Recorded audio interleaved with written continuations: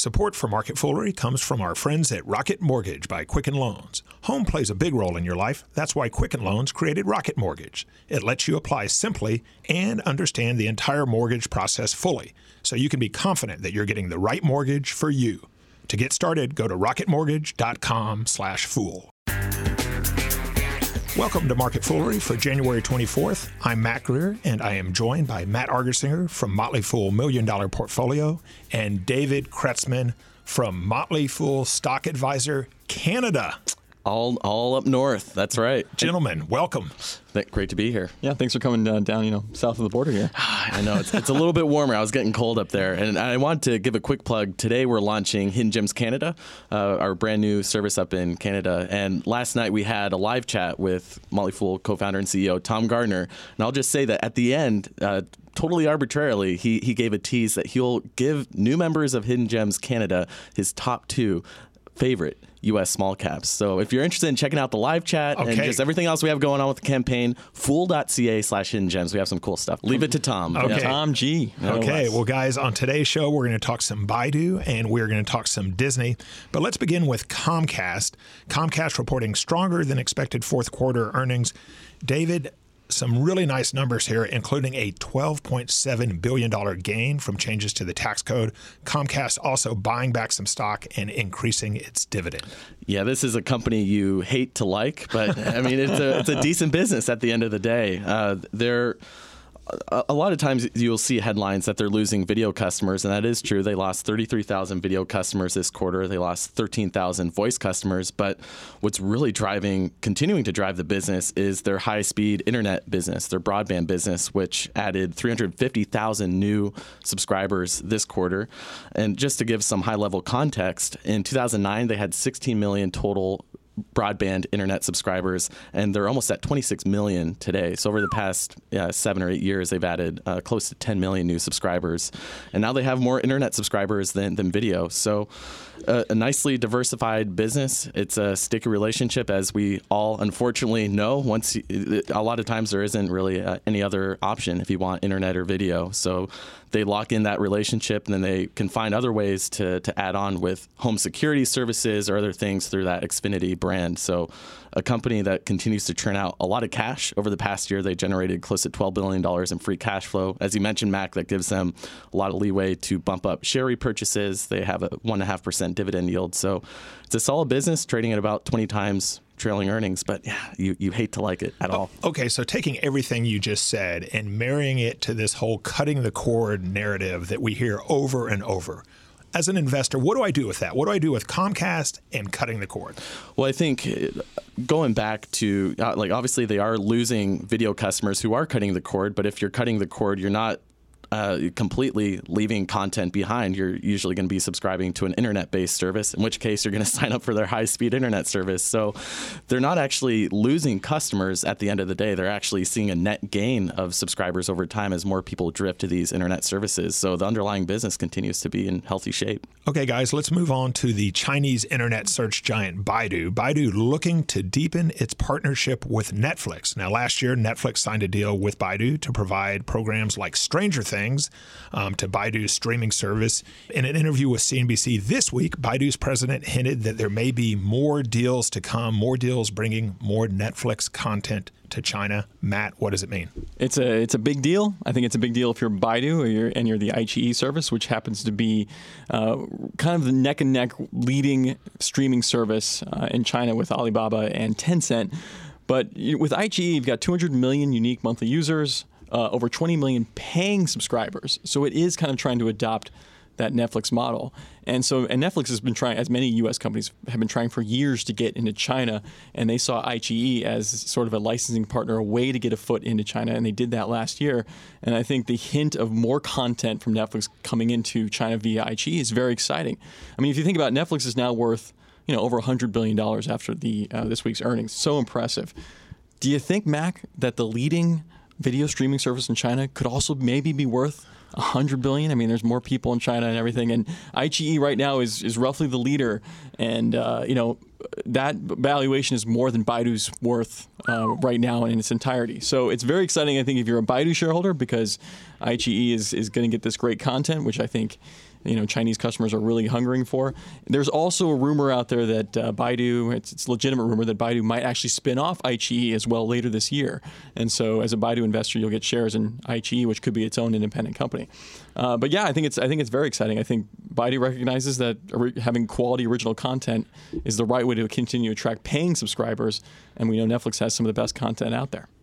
Yeah, and certainly, for better or worse, the competitive dynamics in China are great for iQIYI and Baidu, because there really can't be any external competition just due to the regulatory framework there. So that gives them an advantage where Netflix can't directly offer its services in China. You've seen a lot of, I think, a good amount of U.S. companies or companies outside of China trying to serve that market, but they either get turned down by the government or they just, for whatever reason, can't get their offerings to stick there. So that gives a huge advantage for Baidu and iQIYI to bring a lot of this great international content into China and then continue to develop their own content without a whole lot of competition the same way that you see outside of China. And I think it's telling that iQIYI is choosing Netflix as the partner. I mean, we know Netflix has great content, but the one thing that Netflix has done so well at is really broadening the type of content that they have, from comedy to dramas, to serials, and it's just producing content in a lot of different countries that appeal to a lot of different cultures or audiences, and I think that's very attractive to China, which is trying to kind of broaden that reach within its own country. Support for Market Foolery comes from our friends at Rocket Mortgage by Quicken Loans. Chances are you're confident when it comes to your work, your hobbies, and your life. Well, Rocket Mortgage gives you that same level of confidence when it comes to buying a home or refinancing your existing home loan. Rocket Mortgage is simple. Guys, you don't hear the word simple applied to the mortgage process very often. No, it's very complicated. Very complicated. A lot of paperwork, a lot of signing, just signing, papers. Well, Rocket Mortgage is simple, allowing you to fully understand all the details and be confident you're getting the right mortgage for you. To get started, go to rocketmortgage.com/fool, equal housing lender, licensed in all 50 states, NMLS, consumeraccess.org, number 3030. And guys, for our final story, I want to talk about the Disney versus Netflix coming cage match. Okay, on yesterday's Market Foolery, Chris talked about Netflix's earnings, and I want to pull that thread out a bit more, because what we learned in Netflix's Monday night earnings call is that Disney's direct-to-consumer subscription service, which they're going to be launching in 2019, we know now they have at least one subscriber. And that subscriber, Netflix CEO Reed Hastings. In the Netflix call on Monday, Hastings said that he expects Disney's service to be very successful and said that he'll be a subscriber. Hastings also said that Netflix doesn't see Disney's service as a threat any more than Hulu has been. David, what do you think about Hastings' assessment of Disney? Well, it's interesting because over the years, this is really what Hastings has said about the competition. He's never been one to badmouth the competition, whether it was HBO or Hulu or Amazon and now Disney. On the conference call, he mentioned that they have a lot to learn from Disney, and they'll be curious to see what Disney does, how they interact with users, what that whole interface looks like. And I think it also gets to the point that Netflix has said over the years that it isn't a zero-sum game, that consumers aren't going to just subscribe to one of these video offerings. You might, you'll get access to Amazon, their Prime movies just by being a Prime member. You might subscribe to HBO and Netflix. So similar to how you're not just subscribing to cable for just one or two channels necessarily, you have access to a lot of different channels. I think in this direct-to-consumer age, you'll be subscribed to a variety of these different apps. I think the concern that some people have, because actually when I was out at CES 2018 a couple weeks ago, I had a chance to interview a couple authors, and there was a good amount of bearishness toward Netflix, mainly because of this looming competition from Disney. And essentially the common thread there was that everyone is gunning for Netflix. Like, Netflix is clearly the top dog with online streaming, and you have the big dogs like Amazon and Disney going after Netflix. And potentially the disadvantage that Netflix has is they have a one-pronged business model. They only make money through these monthly subscriptions, whereas Disney has the parks and the movies and everything else. Amazon obviously has the retail side of things, but Netflix potentially, I think the argument you could see bears making is that Netflix could become similar to the position that Pandora is in today, where you're going up against Apple and Amazon and all these huge tech giants that don't need that to be their main revenue generator, and could that potentially squeeze Netflix down the line? So I'd say that's the bearish argument that I see over the long term. But I don't know. Netflix has been up against the Goliaths before with the DVD business. They took on Blockbuster, and I wouldn't underestimate Netflix now. So I don't think it's going to be a be-all, end-all with Disney's amped-up competition. Yeah, I mean, and also I think there's a beautiful part of the simplicity that Netflix has of just focusing solely on producing and delivering great content. It doesn't have the distractions, the other business lines that your Disney or your Amazon's going to have. And so I like that from that stone of view. I really like Netflix a lot. But I think in 5 years, if we look down the road a little bit, I think it's very possible that we have 4 big platforms or brands in video streaming.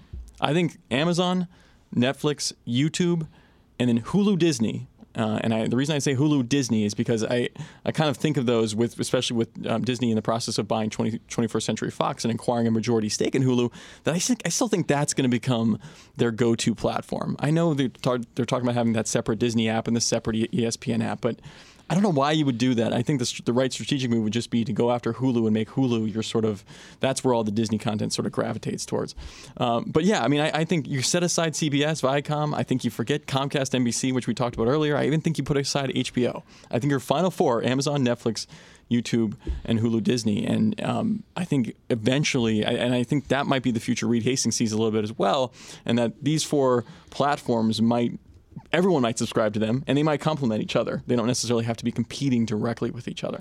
So along those lines, maybe there's room for all of those on the consumer level, but we're a show for investors, and we're investors. So when you look at those final 4, do you think those are all market beaters? Because it's one thing to say that there's both room for Netflix and Disney, but it's a completely different thing to say that they're both going to be market-beating stocks.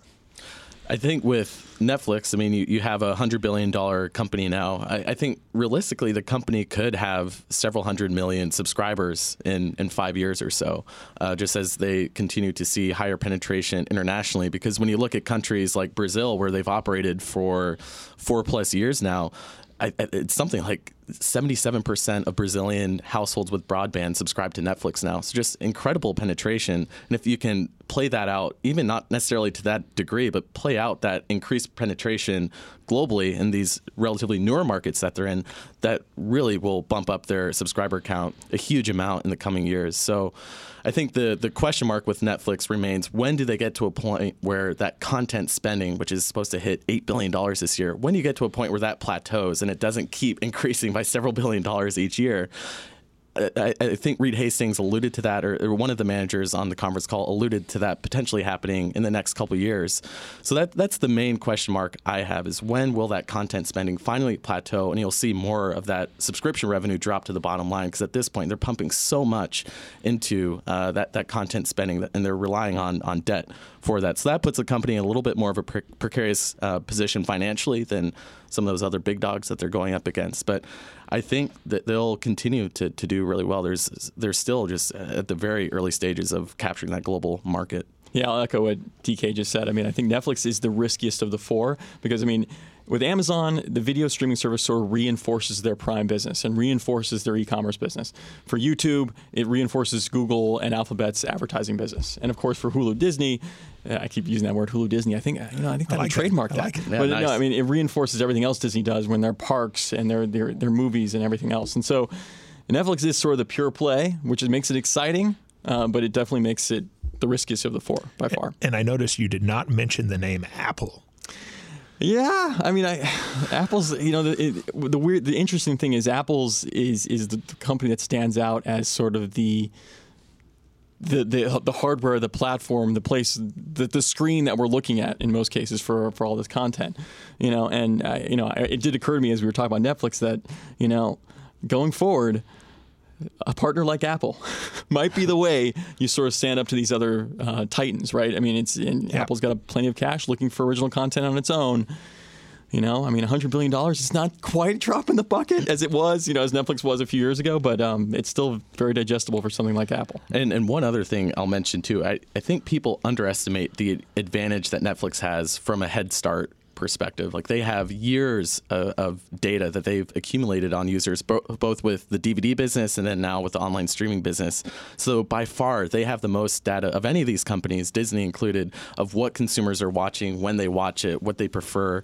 And I wouldn't underestimate that advantage, because Disney is really going in blind. They haven't done direct-to-consumer with these TV shows or movies before.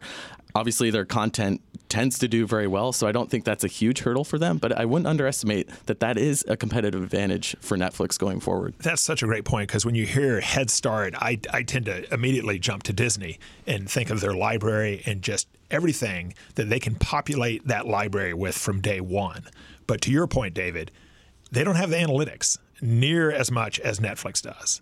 And that maybe we're kind of taking that for granted. Yeah, this is new territory for Disney, so I'm curious to see what that user interface and that user experience looks like, because they haven't had a direct consumer platform like this before, and they are going in blind with a lot of that data. So I think that is something that really is sort of a hidden advantage to Netflix that I think is overlooked, because having years of data that really helps Netflix, especially now that they're relying more and more on their original content, that Disney can pull all of its content from Netflix now, and Netflix didn't bat an eye. They added even more subscribers this past quarter, and you're not seeing a whole lot of concern for management. So I think that really shows that data is a big advantage. Well, we will keep an eye on it. Guys, thanks for joining me. Thanks, Matt. As always, people on the show may have interest in the stocks they talk about, and the Motley Fool may have formal recommendations for or against. So don't buy or sell stocks based solely on what you hear.